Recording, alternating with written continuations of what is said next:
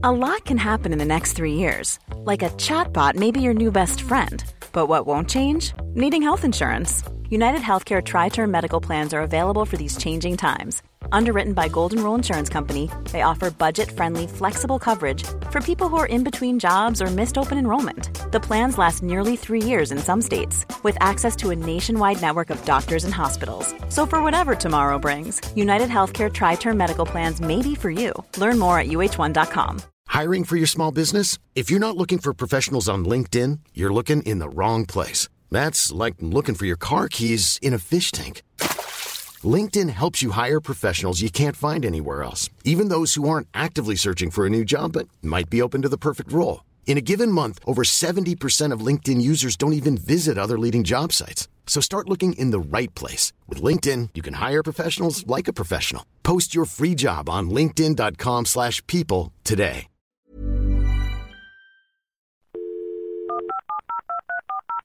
This podcast is a Royfield Brown production. Find others on iTunes. All right. Yeah, I know. This is the story of how one small island conquered the world. Jamaican patois. And a fair start. Asafa Powell. Usain Bolt is also out well. Here they come down the track. Usain Bolt! It's a story of music, sport, and style. How its rhythms, athletes, and language went global. Pull up, pull up! This is how Jamaica conquered the world. Now available on iTunes. How Jamaica Conquered the World. The podcast for people who didn't know it had. This podcast is a Royfield Brown production. Find others on iTunes. All right. Yeah, I know.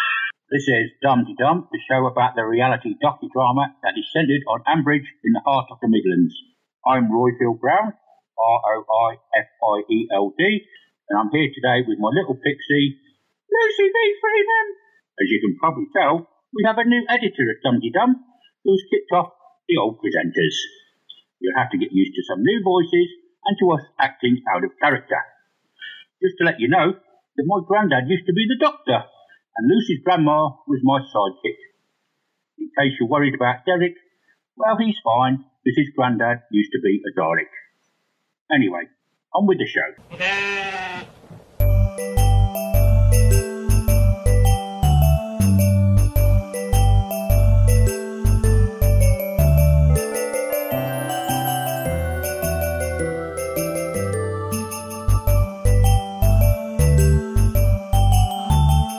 So Ella's the same age as Tilly then?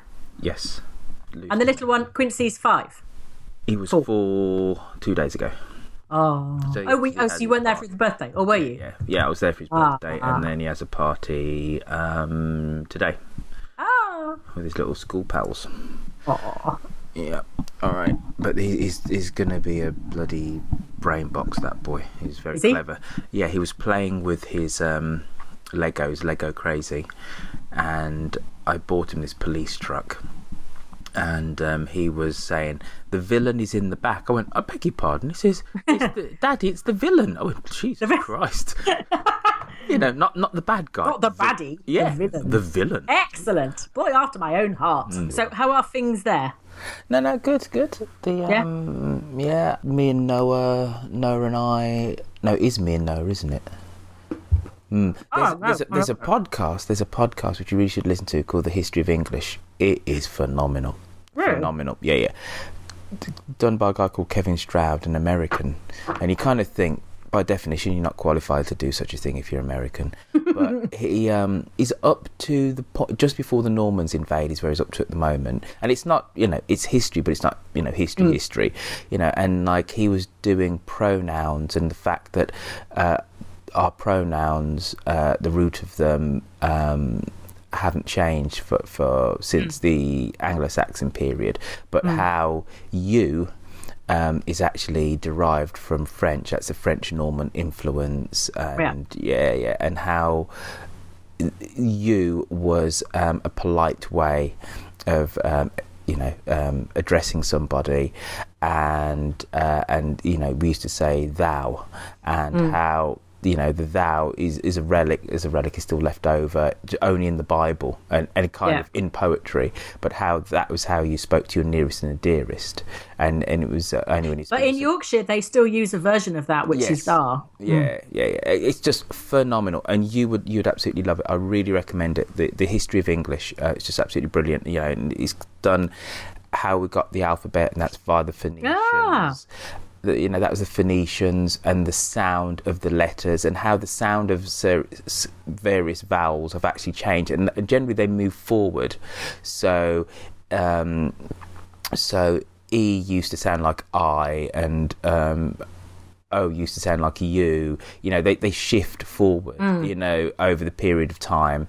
It's just absolutely fucking phenomenal. You just got to listen to it. There's about a good 40 shows, and he's only up to just before the Normans invade, so he's doing a whole kind of Viking influence, and all the words with SK, which are fundamentally Scandinavian, you know, skills and skate and whatever, and you know, brilliant. I did at university. I studied for the first year. I studied Anglo-Saxon English, and there's one word in Anglo-Saxon English that means in the middle of the garden. And it's one word, and it's Neoxenawanga. Neoxenawanga means in the middle of the garden. And I really like it. No, it's brilliant. Absolutely brilliant. You know what? We should best do this, because I can hear a little cue ball walking down the stairs or something. He's got a little... I can hear him. Oh, 1 minute. QE? Oh, you know what? Let's just try and do this. Okay. All right. This is Dum Dum, the show about the reality docudrama that is centred in Ambridge, in the heart of the Midlands. I'm Royfield Brown, who's hovering under the mistletoe. And with me I have... Lucy Freeman. Who is sat on Santa's knee and broke it. And the last part of her, ooh, me heart is you. There's a bit of a Lucy Freeman-esque clearing of the throat. Ella... I'm in the middle of recording, honey. I know, that's why I did it. I know, but don't, love.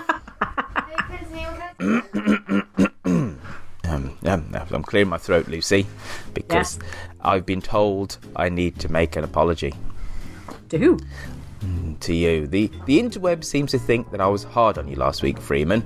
Philippa Davey. Well, yes. Well, Philippa Davey on the Twitters admonished me and said that I should not tell you to shut up. Because now I'm wearing glasses, I look super intelligent, and I should instead say, would you desist, please?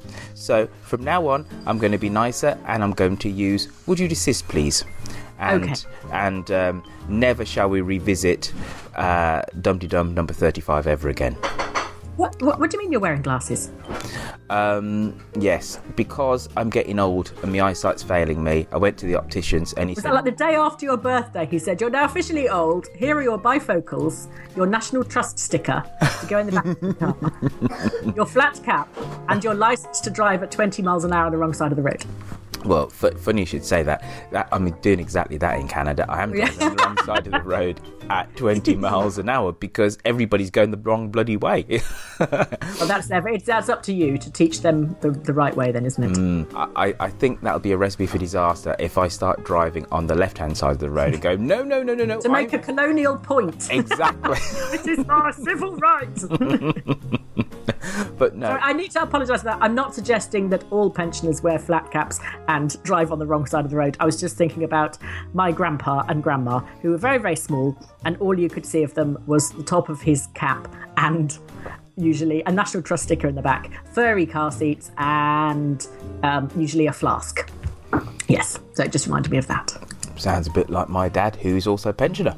So is it? Very accurate description of all pensioners. And I think if you're a pensioner... No, not all pensioners. Oh, they all dress the same. They really do. They really do. So if you're a pensioner and you don't wear a flat cap, please feel free to call in and tell us so, but only if you have photographic evidence of you without a flat cap. Now, today's festive rendition of Barrack Green was brought to you by Paul Room, and the cheeky little impression of me and Freeman was courtesy of Sean Geraghty. I did. Made me laugh too. Well done, Sean. Ellaby. Just try and be quiet, hun. I know you're doing your best. I'm trying. I know you are, but just try a teensy bit harder. Don't you give us a part? Lucy? Yes? Can you remind our listeners how to win the accolade of Dum-Dee Dummer of the Week if they so would wish to win it?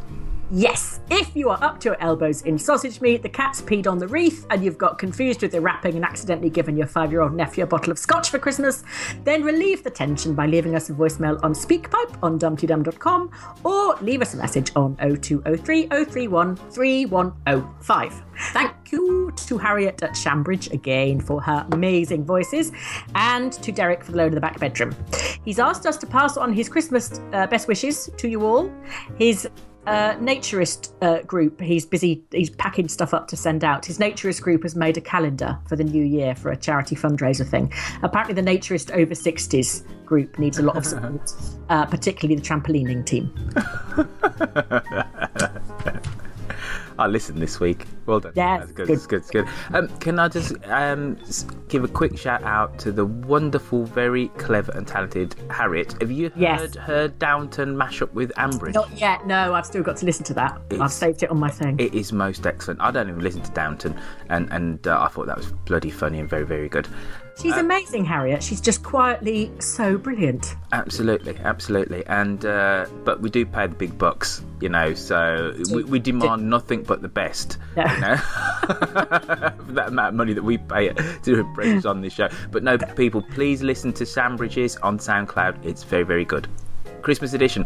Now, caller innerers this week are Jan from Cannes, who wants me to make a detour, Jeremy Smith, who has been cheered up by the new characters. Bloody hell. I know.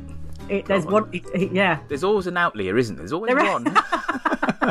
Paul Room, he's worried about exposing himself. And Sarah Brown, who's as mad as an elf. Now, we also have calls from Yokel Bear, who's only half listening. John Kopp, who had the misfortune of listening to feedback. Oh, God, feedback and Moneybox. And John, who is thankful. But first, before all that, Lucy Freeman, Santa's little helper, please do tell us about the last week in Ambridge.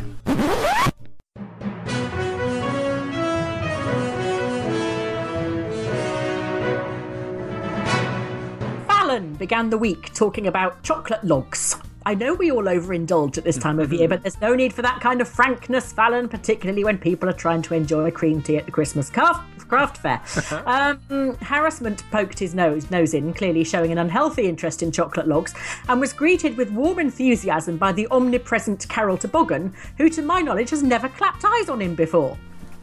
Josh passed his driving test, did some unconvincing loud drunk acting, and if this means we're going to have another fortnight of a riveting search for a second-hand car, like we did with Pip, then I am going to hand in my resignation as an Archers fan. Mind you, now Ruth and David are sitting on 85 squillion million pounds, he'll probably be spotted driving round the farm in a Bentley Continental. Now, Pip seems to have developed the irritating pauses in her speech that Charlie Barber Spreadsheet and New Tom both have. She wants to start farming Weetabix or something. I wasn't listening. It was the usual nonsense about, it would mean a big investment. Oh, but we have to move with the times, Daddy-O. Well, we'll think about it, and so on until the end of time. Robert Snell has been reduced to being a noise is off, and all anyone is saying to him is, could you shut that door, please, Robert? Whereupon he bashes a few more cupboard doors together, and that's it. Linda is being utterly vile to Lillian about Blythe Spirit, which looks as if it's going to end up having fewer laughs in it than Panorama or Miranda. If the scriptwriters... I don't like that programme at all. Oh, God. But anyway, I've been. You got an email saying that I interrupt too much. Yes.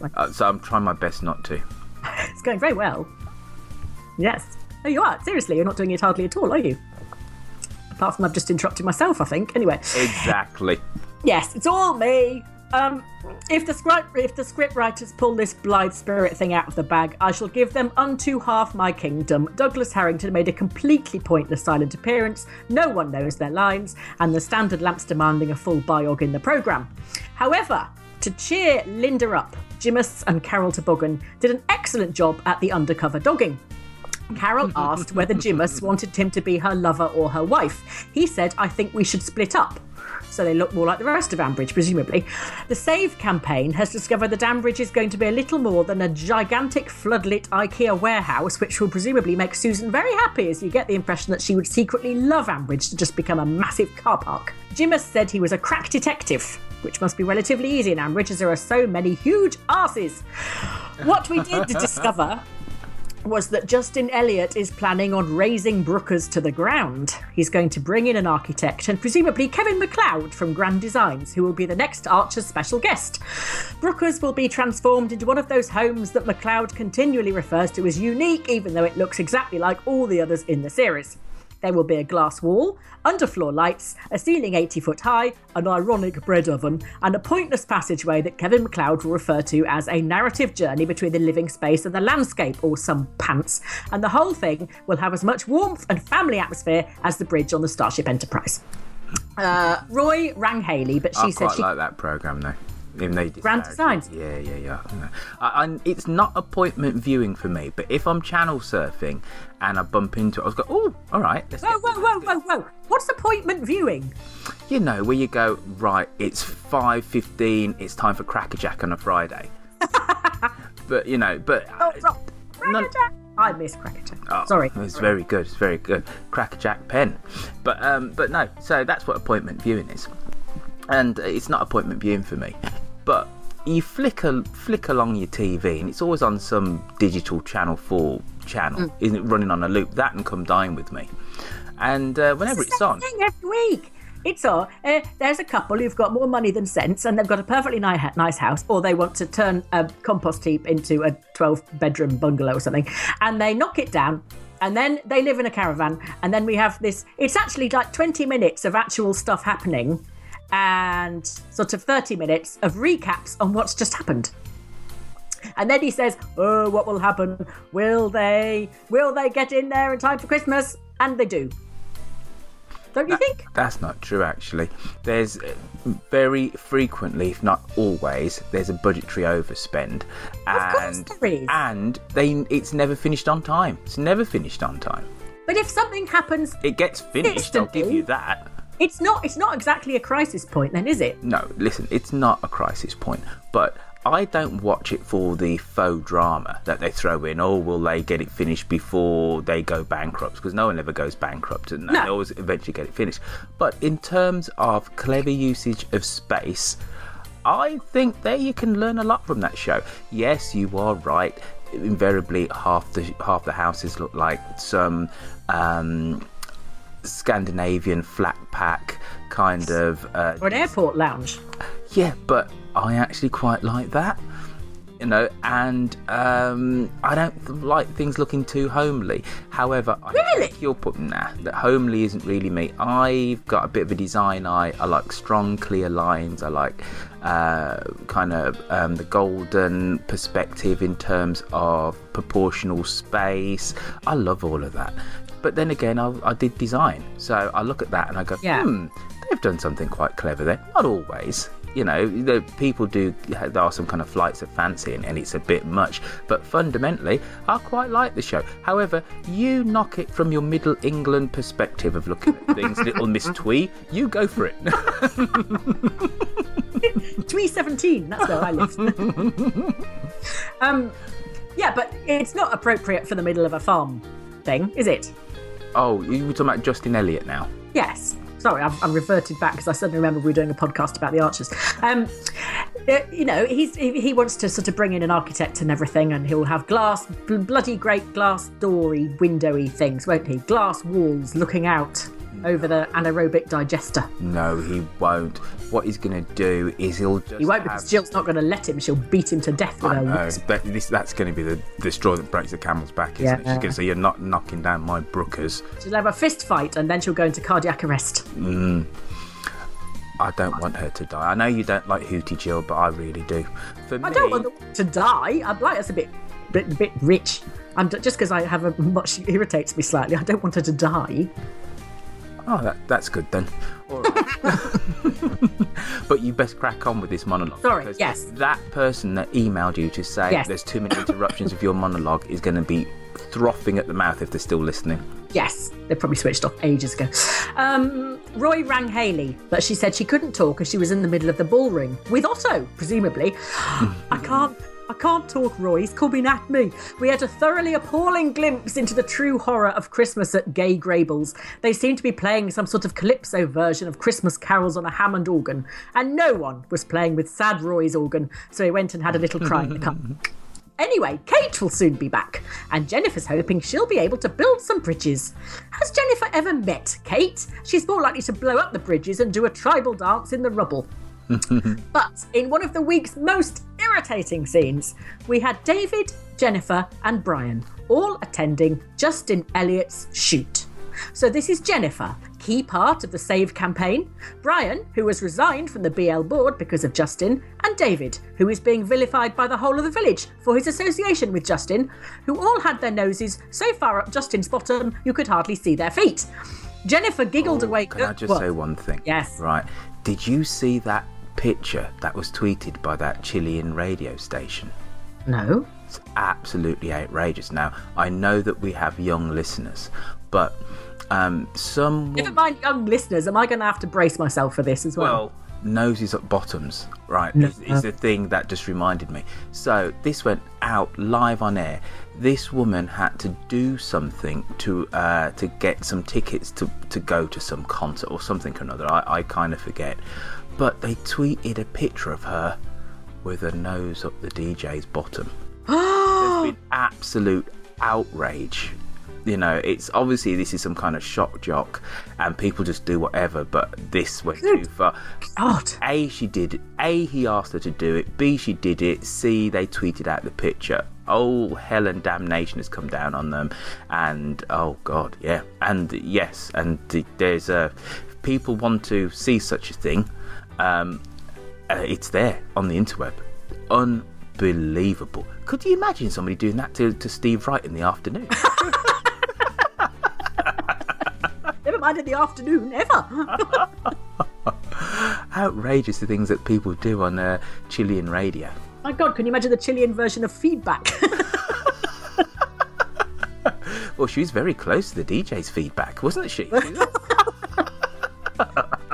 Lord. Good Lord indeed. Good Lord indeed. It was one of those things you just go, that it cannot have happened, but it happened. Unbelievable. I can't think of anything. I can't think of anything that, even if I got the chance to have dinner with Alan Bennett, I still don't think I'd do that, and I can't imagine Alan Bennett would want to have dinner with me after I'd had... Good God. So, how about, what would you do to have dinner with George Clooney? Yeah, I'm not that fussed about him. Are you not? No. Oh, actually, he's a bit too handsome for you, though, isn't he? You like him kind of insipid and kind of... insipid and white-looking, not ruggedly handsome and white-looking. But anyway, listen, let's crack on with this monologue, and then we can josh about afterwards. Jennifer giggled away girlishly when told she was a good hostess. What about those dumplings? Said Charlie. I'm not sure you should be talking to me. Said Brian. So while they're all there, simpering away and smarming around Justin, the three people in the village who have no connection with farming whatsoever are working their arses off trying to stop the devastation of their rural heritage. 'Twas ever thus. The end. There you go. I've ended on a political note for Christmas. I must admit, my mind was elsewhere. I was thinking, right, I need to explain to people. DJ, yes, I need to explain that he dropped his trousers and everything. Don't just think, folks, that she just put her nose in the DJ's bum crack and he had his trousers and his pants. Children, listen to this, Royfield. That's true. Yeah. And we have a little note actually about children listening later on, which we'll come to. But it's not just talking about bum cracks. No, it's not. But you did bring up bum cracks first. You really did. When you said like Jimus was a crack detective, I thought you meant he was on the hunt for cocaine. Ah. That's what I thought. You know, with old Cuddly Toboggan being some drug dealer. Did you hear the episode of the shoot? I did. Did you not think it was one of the most nauseating things you've ever heard? I didn't really know where it went, and you're completely right that, you know, yes, David's a crack shot, and that's what I learned from. We're at it again. Oh gosh, yes. He's a dead shot. This episode of Dom is sponsored by crack. He's a dead shot. And there was Adam getting all angry. He's an angry person, Adam, isn't he? He is. And just, Justin Elliott being all incredibly charismatic and charming. I didn't think he was that charismatic and charming. I thought it was a little bit kind of creepy myself. But yeah, and exactly, Bynes just been booted off the board. But there was but it was like over and above smarminess. I mean, I wouldn't have gone full stop. But not only did they go, they were saying, "Oh, thank you so much, and Justin's so charming." To his face, it was unbelievable, just incredibly, just really, really nauseating and sycophantic and. Just Uriah Heepish kind of, "Oh, we're so grateful to you, Justin, we're so grateful to you," when he's caused, single-handedly caused all the trouble in the village, practically. No, I wouldn't say all the trouble in the village. It didn't cause Roy... It didn't cause Roy and Elizabeth.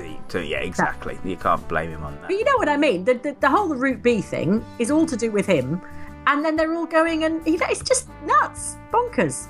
And David's really gone down in my estimation.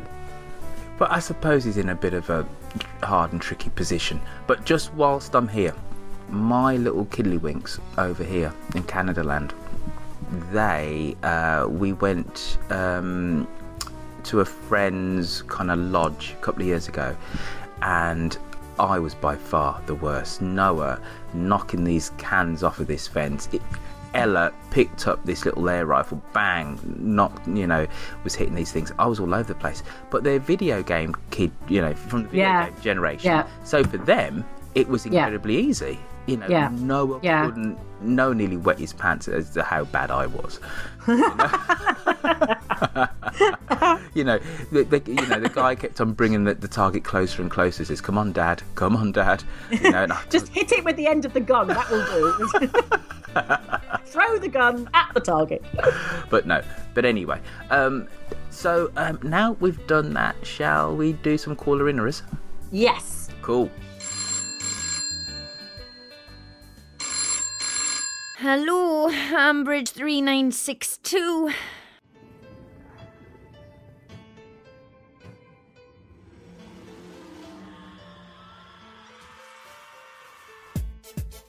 Hi Lucy and Royfield, this is Jeremy Smith. I'm a first-time caller-innerer. I tweet as Jeremy Smith, but with the funny spelling. If you want to know what I do for a living, I'm a data conversion analyst, but if I told you what that meant, then you'd probably be sorry you asked. I've been meaning to call in for ages, but I hate the sound of my own voice. So if you could edit me and make me sound like I have a deeper voice, then that would be really good. I've been listening to The Archers since about 1998, and I really got into it a few years later when I moved to the US, because it was that link to home, like other people have said. Now I'm back in the UK, living in Wales. I just wanted to say about the scene with New Josh and New Pip last week. I've been having as much trouble as everyone else getting used to all of the new voices, and I'm disappointed to hear there's going to be a new Kate as well, because I thought Kelly Bright was brilliant. But anyway, the scene with New Josh and New Pip, that gave me hope that there's a reason for these new actors coming in and that they really want to develop these younger characters into proper characters. For a while there it seemed like there wasn't going to be anyone left in Ambridge under the age of 70, so I do have a good feeling about this. The other thing I wanted to say was it's Christmas next week, Lucy, so I hope you've remembered the Christmas present I asked for, and that was to have your review of the year in Ambridge. Cheers, guys. Jeremy Smith, the data conversion analyst. Because you told everyone they had to tell us what they did. And now they've all started doing it after we threatened them we'd make stuff up if they didn't. I think you sound very nice. Why do all the men that ring in want to have deeper voices and all the women worry that they have funny accents? We did the first half of nearly everyone's calls in the first time are, I wish I sounded different, largely. He wants a review of the year. Are we going to do, I think what we're going to do is put lots of monologues together, aren't we? Yeah, and cut it up with calls and things like that. Yes, and that will be, we're doing that next week. Yes. Cool. Right. Apologies for not sending in a Caller Innerer piece last week, but I feared I was getting as overexposed as Carol Tregoran. Also, I came down with a jolly seasonal bug and spent the weekend moaning and groaning with the snuffles. Another reason for my decline was my world being turned upside down. Unbelievably, when talking with 3 people on separate occasions last week who know not of my love of the Archers, they used the phrase, "right you are." In my delirium, it felt as if real life was now the Archers, and somehow everyday life had merged with that in Ambridge, with some strange disruption of the space-time continuum. I thought, Roifield, that you sounded a bit down in the dumps last week and in need of cheering up.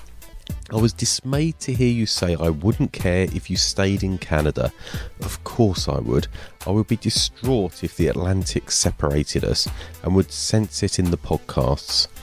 I'm sorry I couldn't make your birthday drinks in London, as it's hard to get up to the metropolis on a school day. Your birthday has led me to an amazing discovery, though, that we are twin brothers. You are less than 4 weeks older than me, and obviously what happened is it was a twin birth. You popped out first, then there was a bit of a delay before I arrived. Then the inevitable mix-up on the maternity ward, and I was taken off by a random couple. I can't wait for the next Dum-Tee-Dum meet-up for a fond family reunion. Back to the Archers. I've enjoyed the ongoing debate amongst listeners about all the new actors sounding the same and it being confusing. I must say it really hasn't bothered me.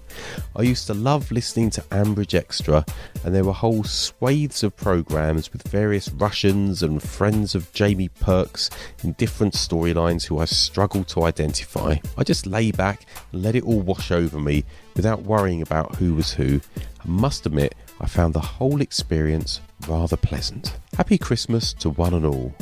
Paul Rim. His world has been turned upside down because 3 people unassociated with the Archers have said, "right you are," to him. Paul, I think these people are following you around. I think it's a bit like the Truman Show, and you're part of some massive conspiracy because nobody in my life has ever said, "right you are," to me, and people seem to say nothing else to you. Yes, and also he thinks that you may be his twin, Royf. I think that's very possible.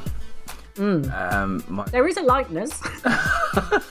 Well, we're both human beings. I think you're both human beings. There's about a 5-foot height difference for a start. He is rather tall.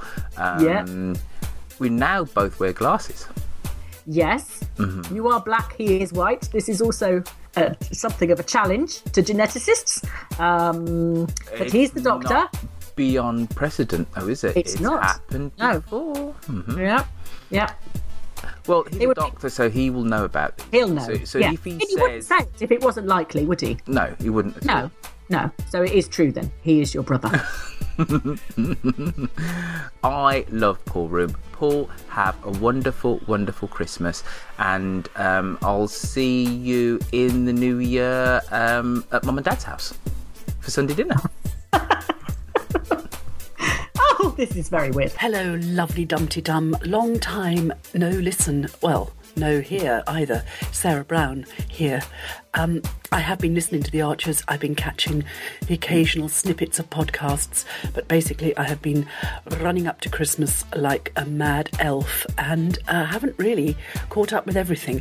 But I think perhaps I offer a unique perspective on goings-on in Ambridge because I have been listening to The Archers since I was very tiny. Well, since I was 9, so I've been listening to it for 50 years, really.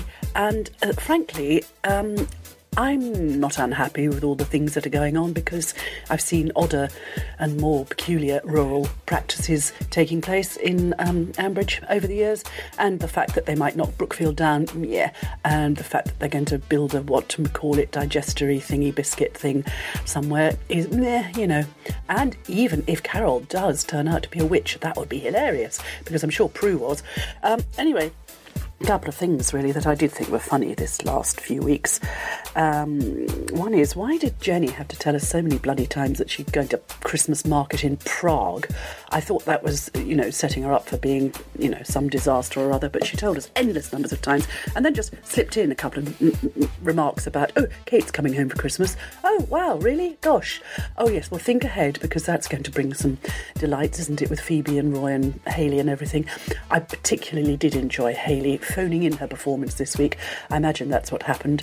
Very cheap then for the sound effects. You didn't have to put her voice through a mincer or whatever you do to get the sound of somebody talking on a phone. She goes just ring up and say her piece. And the other thing is, I think Daniel might come back from his recent Sandhurst trip, and he might be a different actor, because things do change radically. All the young people seem to have changed into more mature young people, and I reckon that Dan's going to come back as Daniel Craig. I don't think the Archers are going to bugger off to sorry language, but Lucy, I have to compete with you, really. I don't think they're going to go. I really, really do not think that that family are going to go. I think there's going to be some absolutely catastrophic financial disaster where they turn down this huge money offer they've had, massive rows. They're all going to stay in Ambridge, and it's going to be possibly a bloodbath, but I certainly don't think they're going to go. And it might all be because of the little butterfly. Things have been sown, haven't they, for us to follow. They may grow into great stories. I'm sure there's more to say, but I'm taking up loads of time. Nice to talk to you. Happy Christmas, everybody. Catch you soon. Bye. Sarah Brown. She's been listening to The Archers since she was 9 as well. I liked her saying it was an anaerobic digestive biscuit. Yeah. Yes, Hayley did ring in her performance in the ballroom. Mm-hmm. Yes. But also because she's just had a baby. So I don't think she's probably whizzing down to Birmingham very often to record her bits. Did you notice? I think you need to say the actress that plays Hayley's just had a baby. You'll confuse people. Yes. Lorraine Cody has just had a baby. And she was very, very, very amazing and lovely. And despite only just having had a baby, came to our award ceremony. And was great. Yes, I guess that means that she's probably not getting down to Birmingham all that often to record her bits. So that explains why she is ringing in her performance. I love Hayley. She's one of my favourites.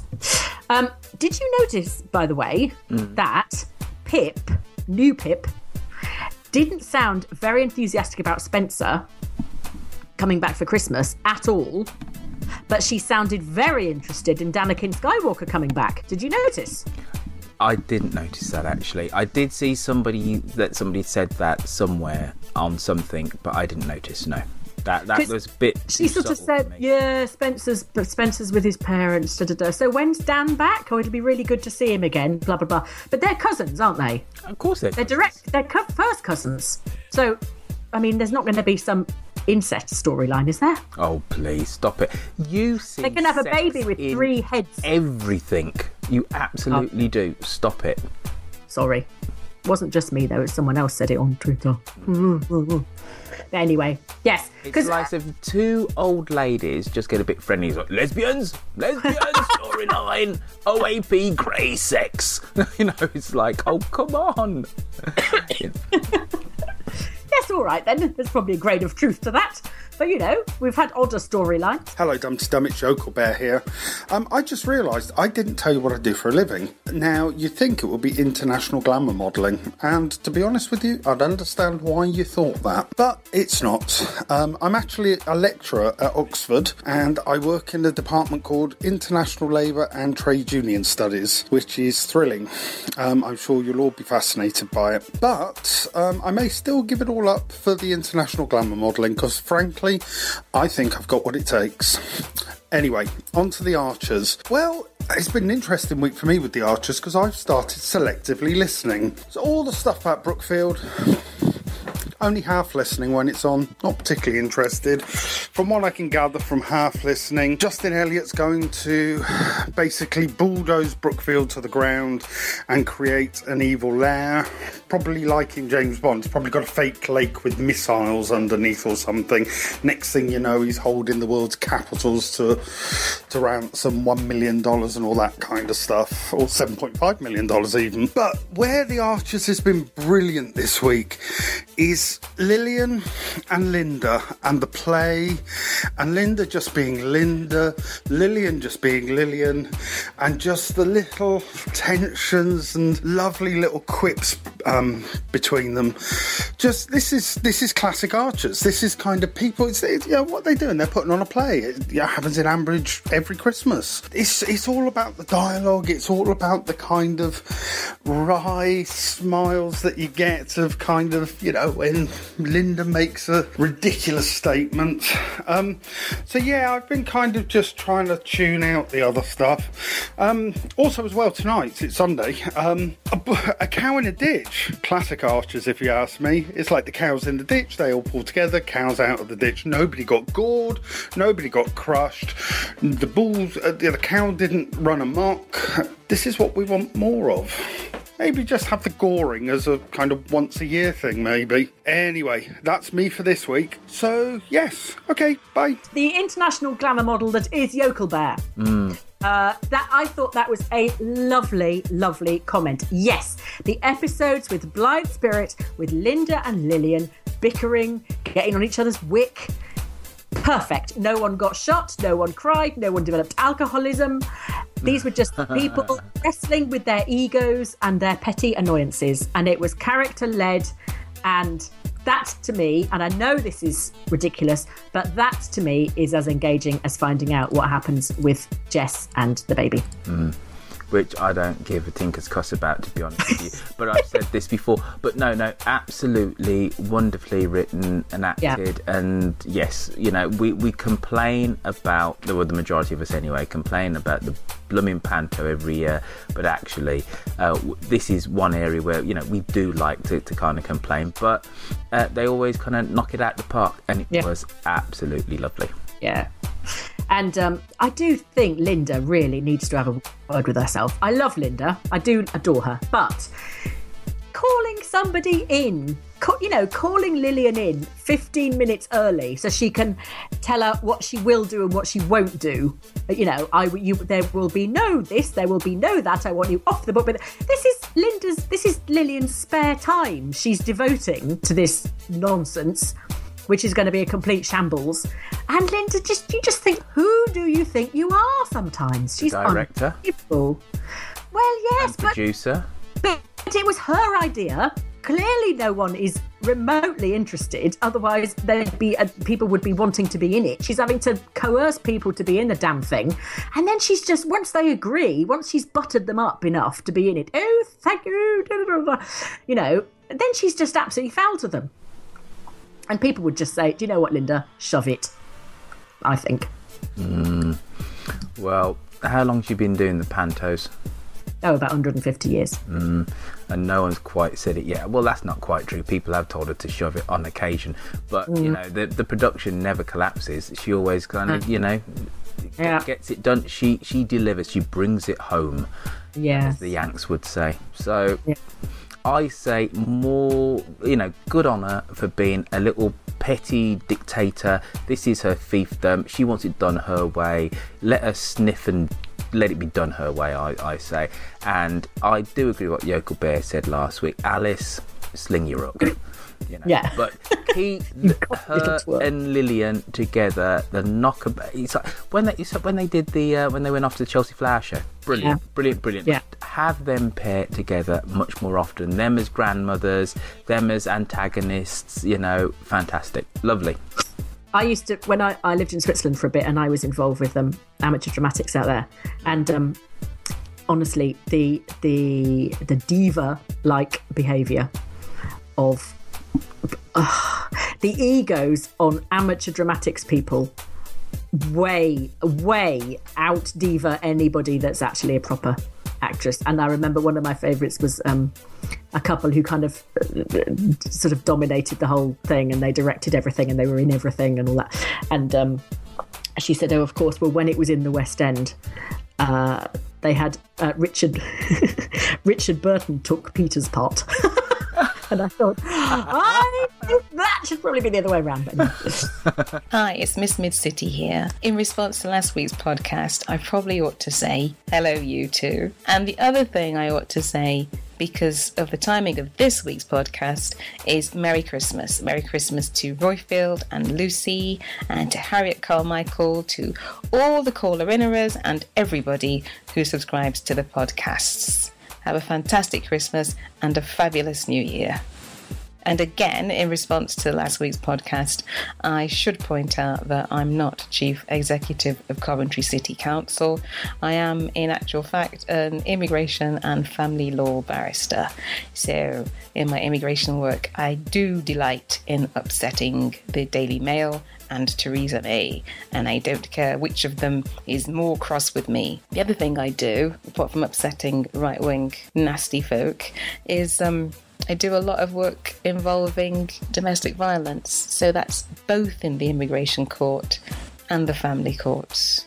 In the family courts, I often act for the perpetrator, and in the immigration courts, it's the reverse of that, and I act for the victim. So from my perspective, the Helen and Rob storyline is being handled really well, but around the edges, there is total foolishness going on with Jess and the baby and Rob's family and his parents and the dinner that never was.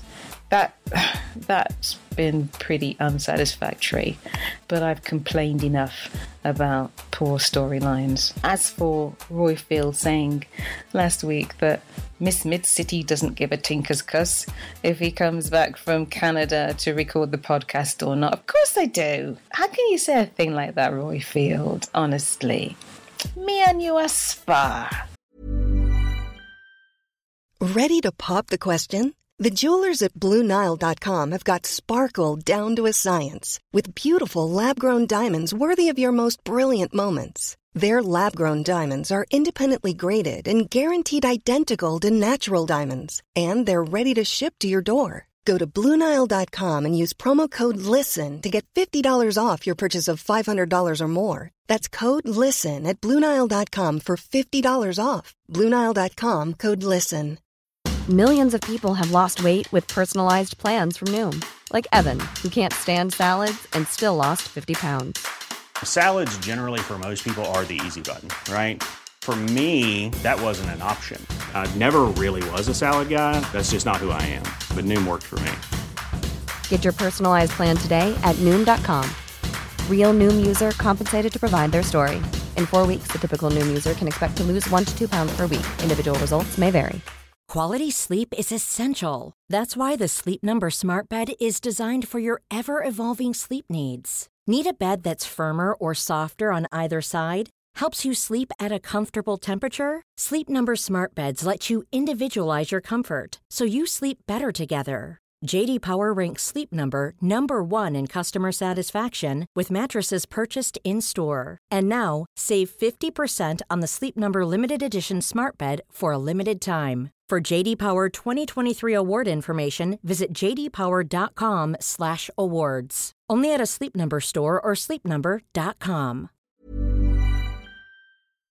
We are friend Roifield. We go back long time. What you say them things for? Just for upset me? You know I care about you, and I care about Lucy. I care about everybody who contributes to the podcast, because it's such a great show, and I have so much fun listening to it and laughing like a drain. Makes up for all those dull hours of actually having to do work. As for some of the other things that arose from last week's podcast that were funny and entertaining, the Werner Herzog Klaus Kinski reference was a bit highbrow and erudite, but it wasn't so much about mentioning Klaus Kinski, who's a little bit I don't know what the word is, slightly esoteric possibly, but there was a famous incident between Herzog and Kinski where Herzog threatened Kinski at gunpoint on a film set because he was going to storm off and leave the shoot or something. That's not going to happen in Blithe Spirit, but I'm really looking forward to it. I think the actress who plays Linda is going to have a field day with Madame Arcati, so I shall be glued to my radio over Christmas. I might listen to that and repeat it, depending how good it is, obviously. But as someone said a few weeks ago, it's going to be a bit odd because it's actors pretending to be amateur actors, and that's all a bit meta for me. The other two stories that I'm going to comment on at this point are this really weird one with this geological fault that seems to be developing around Ambridge, which is threatening to turn the village into some sort of Hollywood disaster movie with a massive sinkhole opening. I can just see it now. And Russell Crowe or Bruce Willis or someone having to parachute in and rescue everybody. All this hinting at there being a problem with the land. That's bound to put pay to this road that's being proposed. And as a result, people like Alistair and Shula and Kenton and Elizabeth, who've got plans to spend money as a result of selling their shares in Brookfield. There's a cautionary tale developing there, and people spending money that they don't have or planning to spend money they don't have, and when those dreams fall apart at the seams, they will be drumming Ruth and David out of town, and not a moment before time, in my view. Anyway, those are my thoughts. Merry Christmas once again, and hopefully catch up with you very soon. Tatty bye.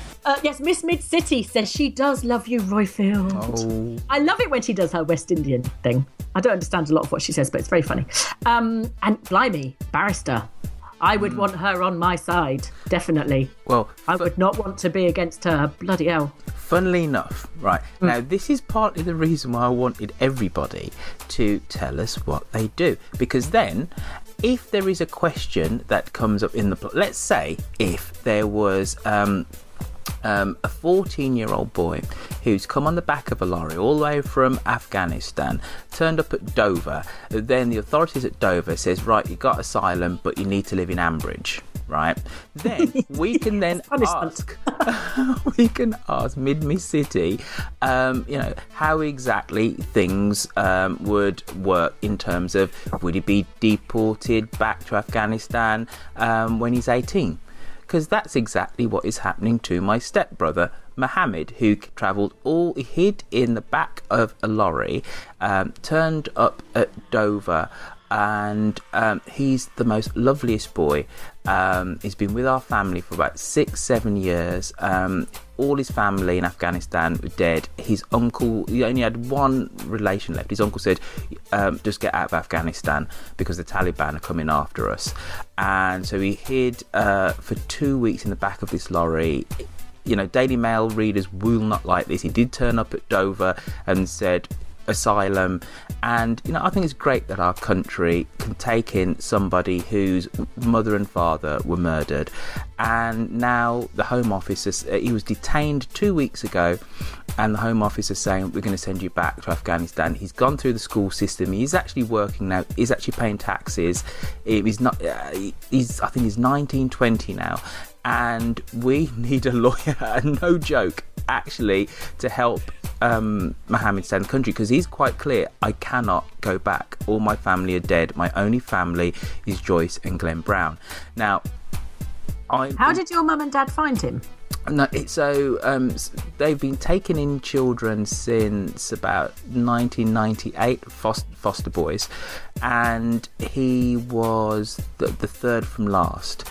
And suffice to say, that boy is so bloody lovely. He's going to chew into my inheritance. He's an absolute credit. Every other Sunday comes round to my mum and dad's because he doesn't live there anymore, and brings them flowers.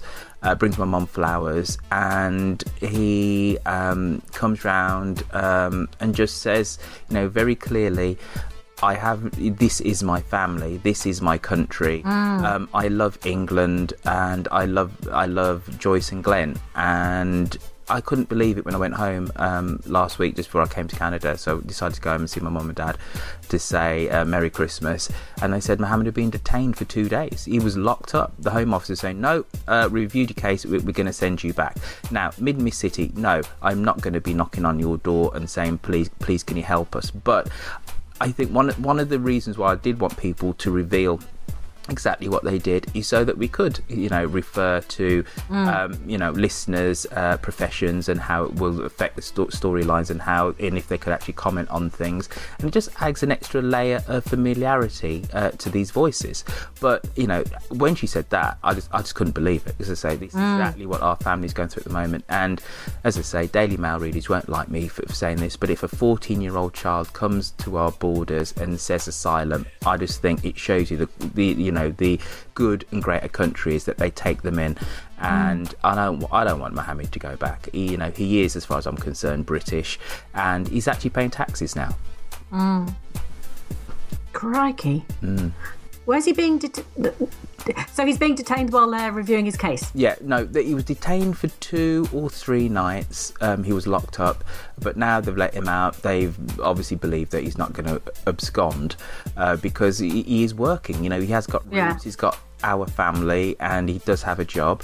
And they've said, okay, whilst reviewing your case. But this is it's the first time he's actually been detained, but this is periodic. They do, beat down his door quite frequently and say, we're going to kick you out. And he's been given a stay at least once, if not twice. But Mid-Miss City will know exactly the process of this. So anyway, he is my brother from another mother. It's a bit cheesy to say it, but he absolutely is. And he fled Afghanistan 5-6 years ago and came here, and I'm glad that he did. Cool. Can't remember what our call said now. Crumbs. You know what? I've spoken about just about every member of my family in this episode. I've got a little brother called Kieran. Hello, Jean. Where are we? Miss Mid City's looking forward to Blythe Spirit as well. Yes. Hi, this is John Kopp. It's Sunday evening. Wish you a happy Christmas first. And remember what Royfield said the other day, I am retired.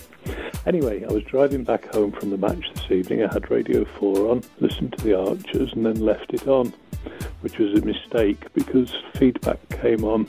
And feedback, as you know, is produced by an independent company and is beholden to the BBC not to upset it, or else it won't get its contract renewed, and is always very servile to the BBC people it has on. Anyway, they had the director of Radio 4 on, and surprise, surprise, lots of questions about the Archers. People were complaining about the fact that it was becoming like EastEnders, and someone had done a very clever merging of the 2 theme tunes. And I could have written a script for the BBC lady, because she would say that, wouldn't she, to paraphrase Mandy Rice-Davis. Full of defence for her wonderful editor who's doing a tremendous job, and won't hear a word of criticism about her. But if you want to get your blood pressure up, she did say that he's going to be back on feedback. He's going to be on feedback at the point when the programme returns sometime in February. So there's something to look forward to, and keep your defibrillators handy. Happy Christmas and New Year. Bye. John Kopp, don't listen to feedback. Just don't listen. It's like never read the comments under a contentious piece in any online forum, and never listen to feedback. These are basic rules of life, love. Do you remember? I'm always quoting Stephen Fry on this. I don't know why. If someone noticed the other week that I did it was Damn It Marjorie, a Fry and Lauren reference. But Stephen Fry said, "Don't do that. We'll get letters. Dear BBC, why was my 4-year-old grandmother subjected to da da da da da?" And that's what feedback's full of. 4-year-old grandmother. Yeah, exactly. That's what he meant. They're always either saying, "My 100-year-old grandma was extremely shocked," or "My 4-year-old child was extremely shocked," or whatever. And you think, just turn it off. If you don't like it, there's a massive button that says "on off." Press that. Yes. Well, yeah. I don't. I think everybody... New editors don't come in and start chucking their weight around without having been given a very strict mandate by the BBC. So I think possibly we're all having a go at Sean What's-His-Face, and actually he's just trying to put into action the points that the advice that he's been given by the BBC, which is probably, for God's sake, let's have some more excuse me, young people in and blah blah blah, let's pep up the storylines a bit, and he's doing what he's told. But it's two things. Did he apply for the job, or was he headhunted for it? So no. It's a case of we want Sean because he's going to sex up these storylines, or he's got expertise in X and Y and Z, and that's what we need. There's that. Then there's just the basic common kind of ego in that you come into a position like this, even if it's not broke, you're going to want to fix it, aren't you? Because you want to put your stamp on it. Here is this great British institution. It's been running for 1,001 years, and you want to put your stamp on it. So there's those kind of two things. But in this push to have, in inverted commas, proper actors, they are all coming from the same kind of gene pool, and hence they're sounding the same. But I kind of understand that basic desire to wanting to put your stamp on this great British institution. That's completely understandable, and dare I say it, us listeners have been listening for 20, 30 plus years. We're incredibly sensitive to change, and dare I say it, for a lot of us, this is, and I mean this in the nicest possible way because I am a fan, it is our wallpaper, and we like it to create these kind of familiar shapes and patterns, and it's kind of in the background of our lives. What we don't want is explosions and contrafos and bypasses and selling up of Brookfield. We just go, well, that's just nonsense, it's never going to happen type of thing. We want the Lillian and Linda battles it over Blythe Spirit. However, as I said a few podcasts ago, by the looks of the ratings, we is in a minority, and Sean's sexing up of things is having an effect on ratings. And dare I say it, if listenership of the Archers was just getting grey and dying off, then people would be moaning and saying, well, why is this thing on our radio, because no one's listening to it, blah blah blah blah blah. So it does need to move along with the times to a degree, but I think we're just moaning about the rate of change. Not that you can't have any change, it's the rate of change. There is something to be said for, there's no such thing as bad publicity, and if people are talking about it, for every one person that's moaning about it, there's going to be two others that go and listen to find out what they're moaning about. So, I suppose we're part of that, aren't we? Absolutely. I have a quick aside. I know it's normally you that does the asides, but I've decided to go off on a tangent. Right. I will endeavour to pull you back on track towards the end of your aside. I'll try and sense when you come into the end of your aside. And you just shout, please desist, or whatever it was that you have to say to me. Shut up and desist. For people that really enjoy the Linda and Lillian exchanges and their relationship and the nuances of that, and I think a lot of people do. There is a show coming out, an adaptation coming out in shortly, I think, called Mapp and Lucia. And Mapp and Lucia was a book written by the ex-mayor of Rye, E.F. Benson, who graduated from, he was a Cambridge Don. And they are very camp, class-ridden chronicles of a village in East Sussex, which is Rye, but he calls Tilling. They are second only to P.G. Wodehouse's My Most Beloved Books. There's about 5 or 6 of them, and they just deal with the squabble for social supremacy in Tilling between Elizabeth Mapp and Lucia I've gone completely blank. Lucia Pilson. And if you like the Lillian and Linda bits, you will love Map and Lucia. And get in there now and read them before the adaptation, because you'll get so much more out of it. I cannot stress how fantastic they are, and you don't forget them. And it's so English in that ostensibly nothing is happening, and yet everything is happening, because there are minor triumphs, minor scores, minor skirmishes that wreak devastation on this little village. It's absolutely brilliant. Just completely brilliant. That's it. You didn't need to say desist or shut up or anything. Right. Cosmo is on holiday. And he has worked himself up into a frothing mess, quite frankly. This is the most categoric takedown of an Archers episode I've ever heard. Hello, Dumpty Dum. Can I nominate the exchanges on Thursday between Adam and Charlie as the worst writing and editing ever? Now, that is a big statement there, Cosmo. It's a very big statement. 1, Adam and Home Farm do not need... Now, you're going to have to put the kettle on, brace yourselves for this, because it goes on, right? Adam and Home Farm do not need or have a digger, as the capital investment would not be justified. 2, if Adam needs a digger, he calls Eddie, who looks after drains, ditches and hedges. 3, the estate has multiple entrances. Blimey, Cosmo. Sawyer's Farm, where the estate office is based, Barrow Farm for the mega dairy and the access used by Ed for his cows, so it would not be cut off. 4, at present, the only team going on and off the estate is Adam and the Home Farm team, so no one else needs access. 5, rebuilding a trackway would not form part of any farming contract. It is a special job and would need a quote and approval. He's put 5 again. 6, he means, RB Farming were appointed because they are large and flexible. As am I. They would have been keen to demonstrate this if asked. Digger and man would appear quickly. Stop 6. and desist. He's the image finished. of you being flexible. Large and flexible, I said. Well, I'm a gentleman, so I wasn't going to refer to your size. But 6, where on earth is Ambridge? If it is in the countryside, then how did Charlie order sandwiches and coffee? Is the Orangery doing takeaways now? This entire sequence disrespects Ambridge history and continuity, as well as being poor writing and editing.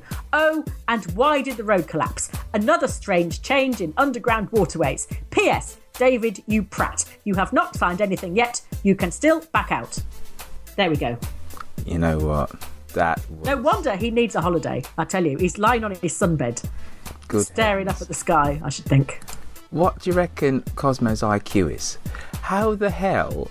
How do you know the entrances and exits to the bloody farm? But it sounds so plausible when everything that he's written. You just go, oh yeah, well yeah, oh I know. Yeah. Mm-hmm. Okay, I'll tell you what. If we ever have to investment needed for a digger.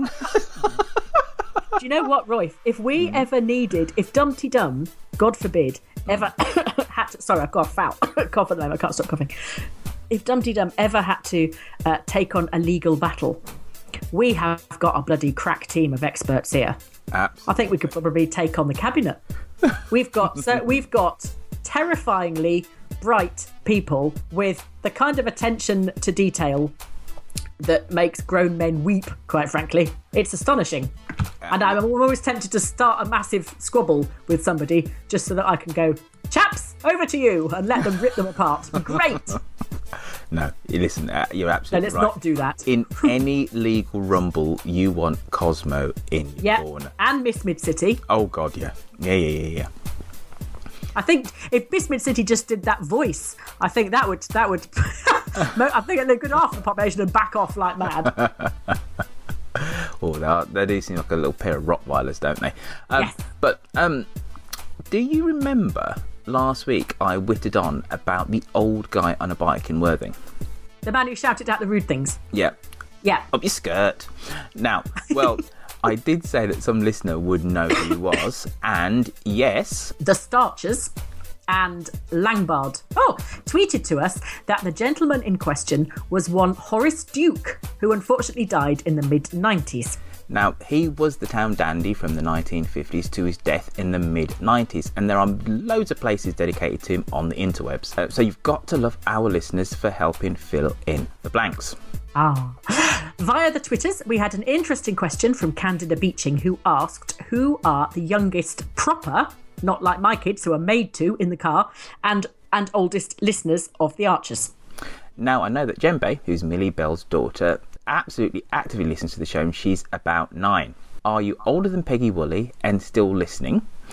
Or are you in reception class and down with Abby Tucker? Let us know, folks. Now, before we do the top 5 hashtag the Archer Tweets of the week, let's have a commercial break. And then it's Millie Bell's roundup of the Book of Face. Fancy getting your mouth round something warm? Something comforting you can really get a firm grip on? Why not buy a Dum-Tee-Dum mug from the shop at dumteedum.com? Goes down lovely. G'day everyone, it's Millie Bell here. Today has been taken up with rehearsals for me because we have an interesting tradition over here, which is carols by candlelight. It's usually really hot like today, and people sit out on rugs and we have lots of Christmas carols. And because I'm actually from the UK, it always seems slightly odd to me. I want to be cold when I'm doing Christmas carols. Anyway, I'm just between the sound check and going back, and I've had a quick look at the Facebook page, and we asked you, what is Santa bringing the residents of Ambridge? And some of you were not very kind with your suggestions. Alexandra Raystrick has suggested coal, so many lumps of coal. And Mark Everton, rather unkindly, said herbal tea poisoning, which I didn't think was quite in the spirit. And Tom Oldfield has suggested foot and mouth. However, I think we've been there. Daniel Green said a letter for David and Ruth to remind them that a couple of lanes of road won't bring the whole farming system grinding to a halt. Peter Mabbott said condom-scented aftershave for Roy, which was interesting.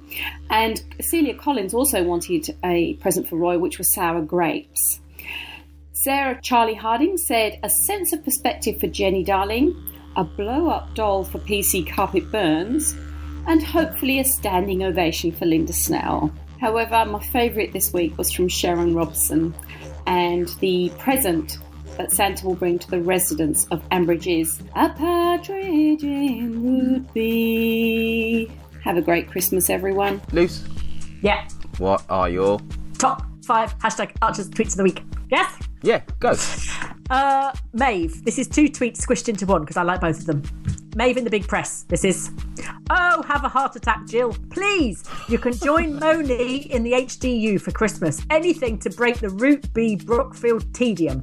I think she's just trying to get herself written out of this god-awful storyline. Keep trying, Jill. Mr. Bean, who is, not Mr. Bean, Ginger Beans, who is very dry, said, it's kennel cough. John 21 said, if anyone has any ideas for a plot, please forward to mailbox at BBC Birmingham.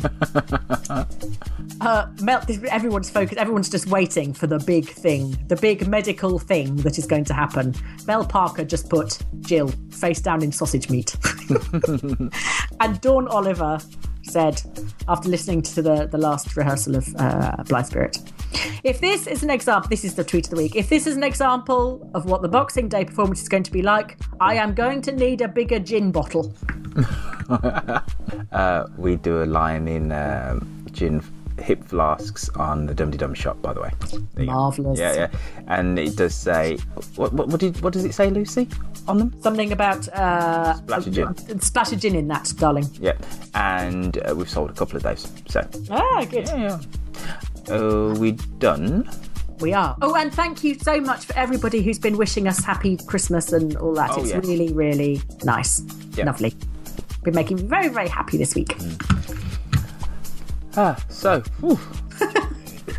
I didn't have to tell you to desist once. Well, I did, but that was just like a bit of a comedy desist. Yes. Now I've been good this week. No, you have, and again, I'm sorry if I appeared to be a bit kind of and angry last week. You just sounded quite grumpy. I'm sorry. I don't know, but some alignment of me cosmic stars or something. I think it's because you were stressing about getting your tickets and leaving and all that. Oh God, no.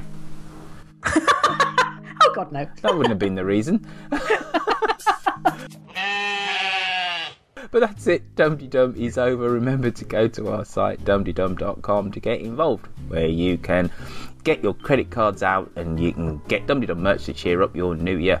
But just to remind you all, we have a new range of Archers swag, which are guaranteed to pep up any social gathering and bling up any fridge or cupboard.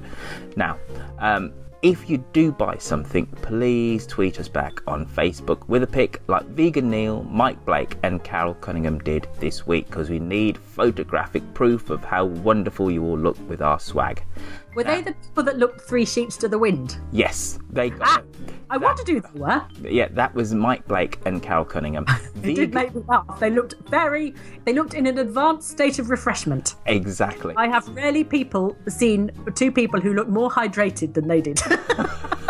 I tell you, it was that Dum-de-Dum mug. It got the party started. It absolutely did. Now, folks, Dum-de-Dum will always be gratis. It will always be free. However, time and bandwidth don't come cheap. So if you've got any spare readies, why don't you hit the PayPal donate button on the site and give us some cold, hard moolah. None of that Russian ruble stuff, because that's all like depreciating faster than what drops really fast. I don't know. I can't think of anything. Oh God, you dropped Fallon's knickers. Yes, there you go. Jolene's knickers. No. Oh, sorry. Ooh. But anyway, no rubles, just sterling, pound sterling, please. Or you can go to patreon.com /Dum-de-Dum and you can donate $2 a show, which is about £1.30 in your Earth money. Yes. Now, a couple of people have said to me, why is it in dollars? It's in dollars because it's an American website. Don't worry, it will just take it off of your debit card and do the currency conversion for you, and it is about £1.30. But there's nothing we can do. And then people said, you can just put it in pounds, please, Royfield. Can't. It's an American website. Now, reviews, news of reviews. We have 2 folks. Yay! Bonus Sequins and Otto the Bull, who wrote that you are the Regina of monologues, and that we Regina. Oh, thank God for that. Of monologues, and that we are a great British institution of a great British institution. Oh, and we probably should be in some sort of institution, to be perfectly honest. But anyway. Yes, we should be producing this show from the institution that is famed across the globe for broadcasting, the BBC. Yes. Now, I think, right... But then we wouldn't be able to make jokes about crack, would we? Well, I don't care. I'll sell my soul, just like David Archer's prepared to sell his soul. And I wouldn't even need 7.5 million big ones, Yeah, exactly. If the BBC were to say to me, Royfield, right... we'll give you a pack of Frazzles each week, right?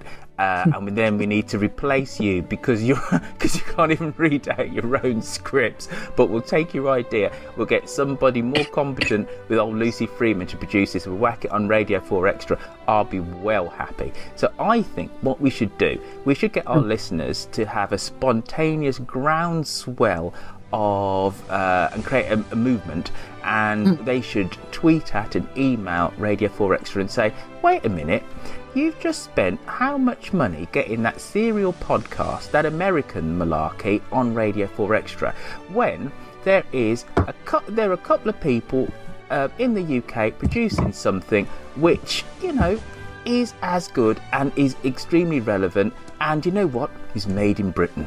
It's British, god damn it. Let's get that. Can we have that playing in the background? Oh, absolutely, absolutely. Land of hope and glory. Lucy and Royfield should be on the radio. Royfield doesn't mind if he isn't actually, but as long as he gets the credit and a packet of Frazzles. Please email from Tunbridge Wells. I don't think asking people to have a spontaneous groundswell of opinion strictly counts as a spontaneous groundswell of opinion. Listen, no, it's just a gentle nudge. You heard about these kind of nudge techniques. Yes. It's a gentle nudge, and I know that somebody like Paul Room or Mid City or Cosmo, they will. Yes, we'll say to them, if you don't let us on Radio 4 Extra, Cosmo will email you every day for a fortnight. Absolutely. That'll put the fear of God into them. That man's bloody Rottweiler. Go for it, Cosmo. The ball's in your court, or anybody else. No, because if it's spontaneous, people should just do it from the four corners of the United Kingdom, shouldn't they? Yes. Exactly. So there you go, folks. Let's get us on Radio 4 Extra. And then whilst you're doing that, remember you can also send us a voicemail message via the site, or you can call us at 02030313105 from a normal regular phone that you can call people on, and you can leave us a message, because that's cool, because that's kind of the grist to the mill of our show.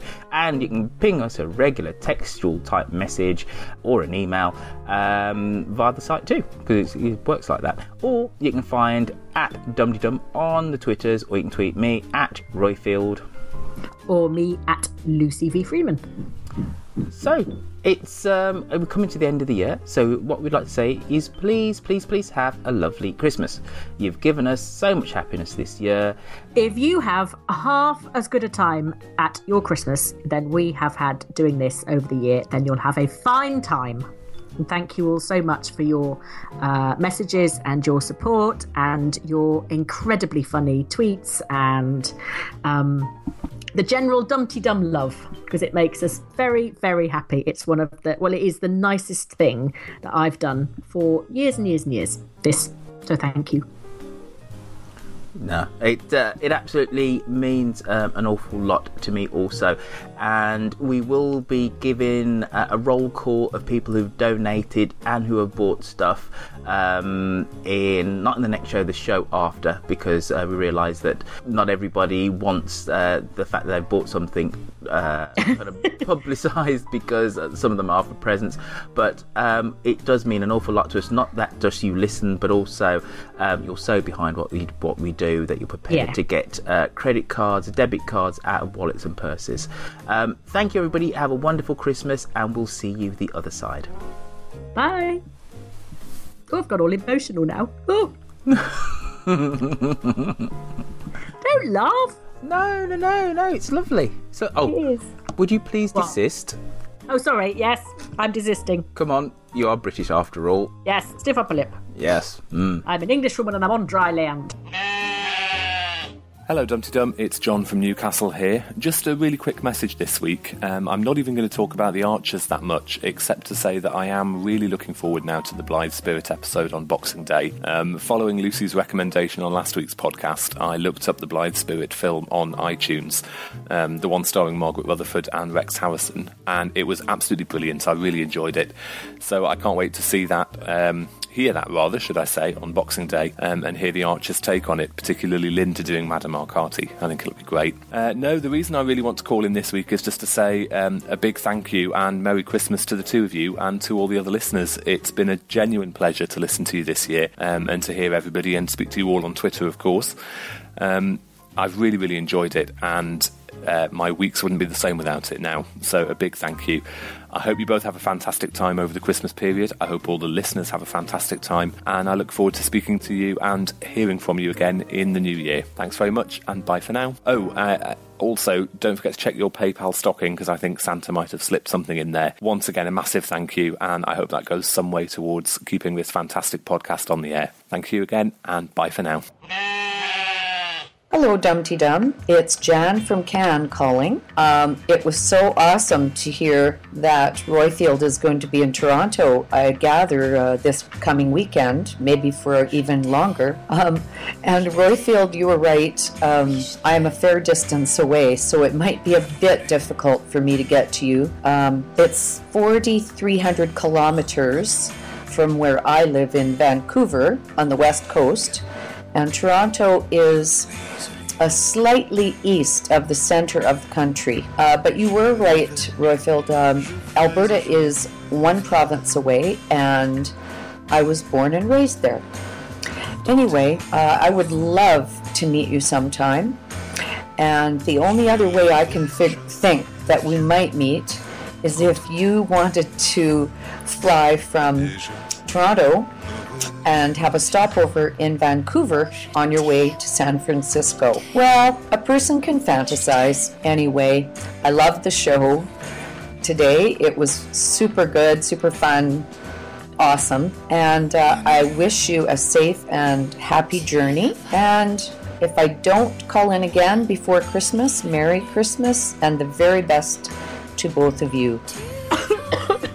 Oh, I forgot. Can I say something quickly? Yeah, go. But it'll have to be put back in. Or not. It's up to you. I don't mind.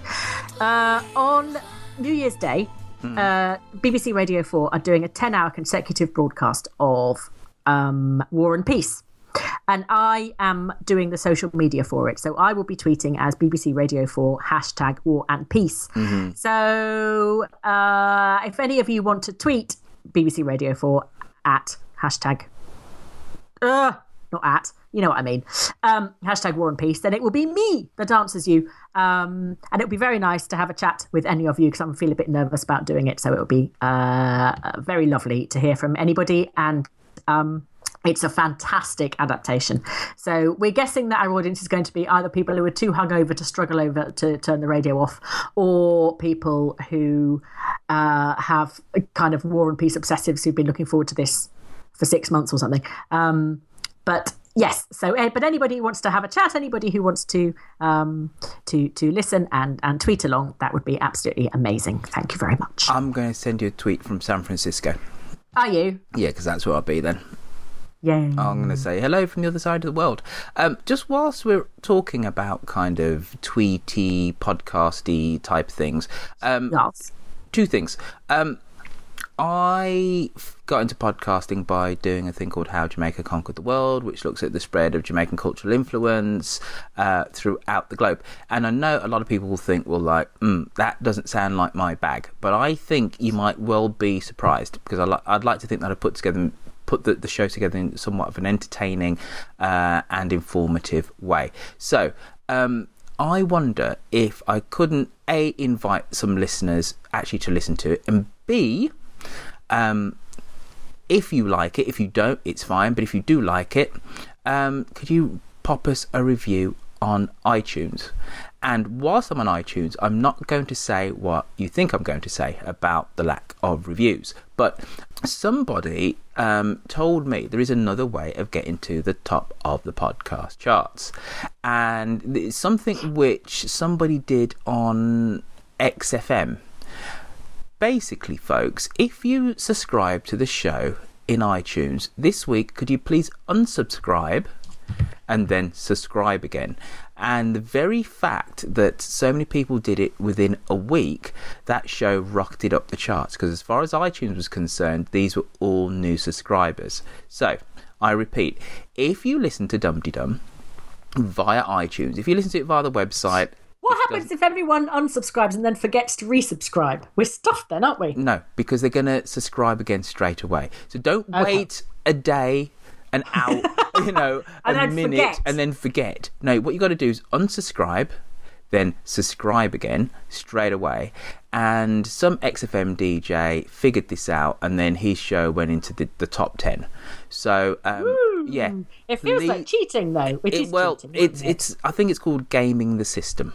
Okay, and that sounds better. Yes, it's not cheating, but it's a case of looking at the system, knowing where the flaws are, and exploiting those loopholes. So let's exploit away, folks. Unsubscribe and then subscribe again on iTunes. There you go.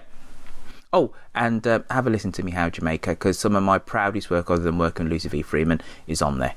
So I haven't heard that. I've been meaning to listen for a whole year. Oh, please do. I've had such an amazing ride with that, and it's still not finished. I've still got about 10 shows to go. So I interviewed General Colin Powell, Jazzy B, Diane Abbott, Prime Minister of Jamaica, the last Prime Minister of Jamaica, my mum, my dad. I've done music producers, Steely and Clevie. Well, dare I say Steely's dead now, but I did Clevie. I've done King Tubby, old Jamaican kind of record producers. You name it, I've done. And also, one of the most interesting people I interviewed was a guy called Professor Paul Kurzweil.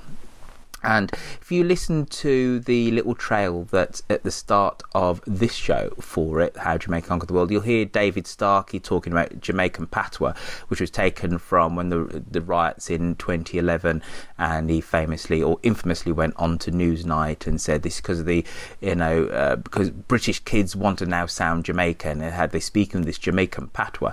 Now, the expression Jafaican was actually coined, I believe, by the Sun newspaper, but it's Professor Paul Kurzweil that actually wrote the academic paper in about 2005, documenting the change in Cockney, traditional kind of Cockney English as we'd understand it, and how it had been infused with this Jamaican inflection. And everybody has said this, you'll get on a bus in London and you'll hear some kid behind you and you think that they're black and you turn around and they're white and whatever. Yeah. And he wrote that academic paper that explains how this Jamaican inflection, because if these kids go to Jamaica, they do not sound Jamaican, but is this kind of mashup London Cockney way of it's speaking. like London Starney, that kind of thing as well, isn't it? Exactly. That's what my children speak sometimes. So I interviewed him, Professor Paul Kurzweil, did a whole show about Jafaican, and just talking to him was absolutely brilliant. So I haven't just got a whole bunch of Jamaicans and people who have a direct kind of ancestral link to the island. We have looked at the spread of Jamaican cultural influence. Why is it, for argument's sake, that somebody like Usain Bolt is the world's most popular sportsman? It isn't just because he runs bloody fast, it's also because actually he's not American. And why is it that Jamaica, when it comes to the Olympics, is everybody's kind of second favourite country? It's because it is this third world country which punches above its weight and is seen as non-threatening in that way, in a way that, let's say, American sportsmen or Australian sportsmen have a certain kind of swagger, inverted swagger, kind of associated with them. So, and then I weave this all together with a wonderful tapestry of Jamaican influenced music. And the last show I did was about the real Cool Runnings bobsleigh team. So, gosh, I was just talking to somebody about this just the other day. But the film Cool Runnings is obviously based on, in fact, that in the 1988 Winter Olympics, that Jamaica did send a team to Calgary to compete in the bobsled. But little known fact that actually the person who pressed the button on it was actually a major in the Jamaican army, and it was a Major Barnes, who's actually John Barnes' father. John Barnes, the footballer, comes from this military family in Jamaica, and when the Americans these two Americans, and they're knocking about in Jamaica, and they're saying, we think that these sprinters can push a bobsled. They actually go to the Jamaican military, and it's actually John Barnes' father that says, yes, we can do that, and we'll find you a pilot who's got good hand-eye coordination, who can actually pilot the bobsleigh, and that was a great show, just speaking to him and his kind of recollections of the crash in Sochi. But little known fact that actually 2 Olympics afterwards they actually did quite well and actually came 10th or 11th. Really? Yeah. But dare I say it, that doesn't a Disney movie make, No. So but anyway, How Jamaica Conquered the World. It's how I got into podcasting. I'm going to pick up the baton again, get the series finished. So please, if you're just interested in popular culture, world popular culture, because without Jamaica you wouldn't have any hip hop, and a lot of people say, well, bloody hell, we shouldn't have any Jamaican. I hate hip hop, but just the very fact of talking over music was a Jamaican invention in terms of popular music, and without Jamaica you'd have no hip hop, and people always think hip hop, that's American, but the genesis of that is even Jamaican. And I could go on and on and on, and I have done. And at that point I really think the after show credit talk needs to end. Royfield, please desist. Desist yourself, sir. It's now longer than the show. Toodaloo, everybody, have a Merry Christmas. Bye bye, Lucy V. Freeman. Bye. Bye. Cool, we're done. Mom deserves the best, and there's no better place to shop for Mother's Day than Whole Foods Market. They're your destination for unbeatable savings, from premium gifts to show-stopping flowers and irresistible desserts. Start by saving 33% with Prime on all body care and candles. Then get a 15-stem bunch of tulips for just $9.99 each with Prime. Round out Mom's menu with festive rosé, irresistible berry chantilly cake, and more special treats. Come celebrate Mother's Day at Whole Foods Market. Even when we're on a budget, we still deserve nice things. Quince is a place to scoop up stunning high-end goods for 50 to 80% less than similar brands. They have buttery soft cashmere sweaters starting at $50, luxurious Italian leather bags, and so much more. Plus, Quince only works with factories that use safe, ethical, and responsible manufacturing. Get the high-end goods you'll love without the high price tag with Quince. Go to quince.com/style for free shipping and 365-day returns.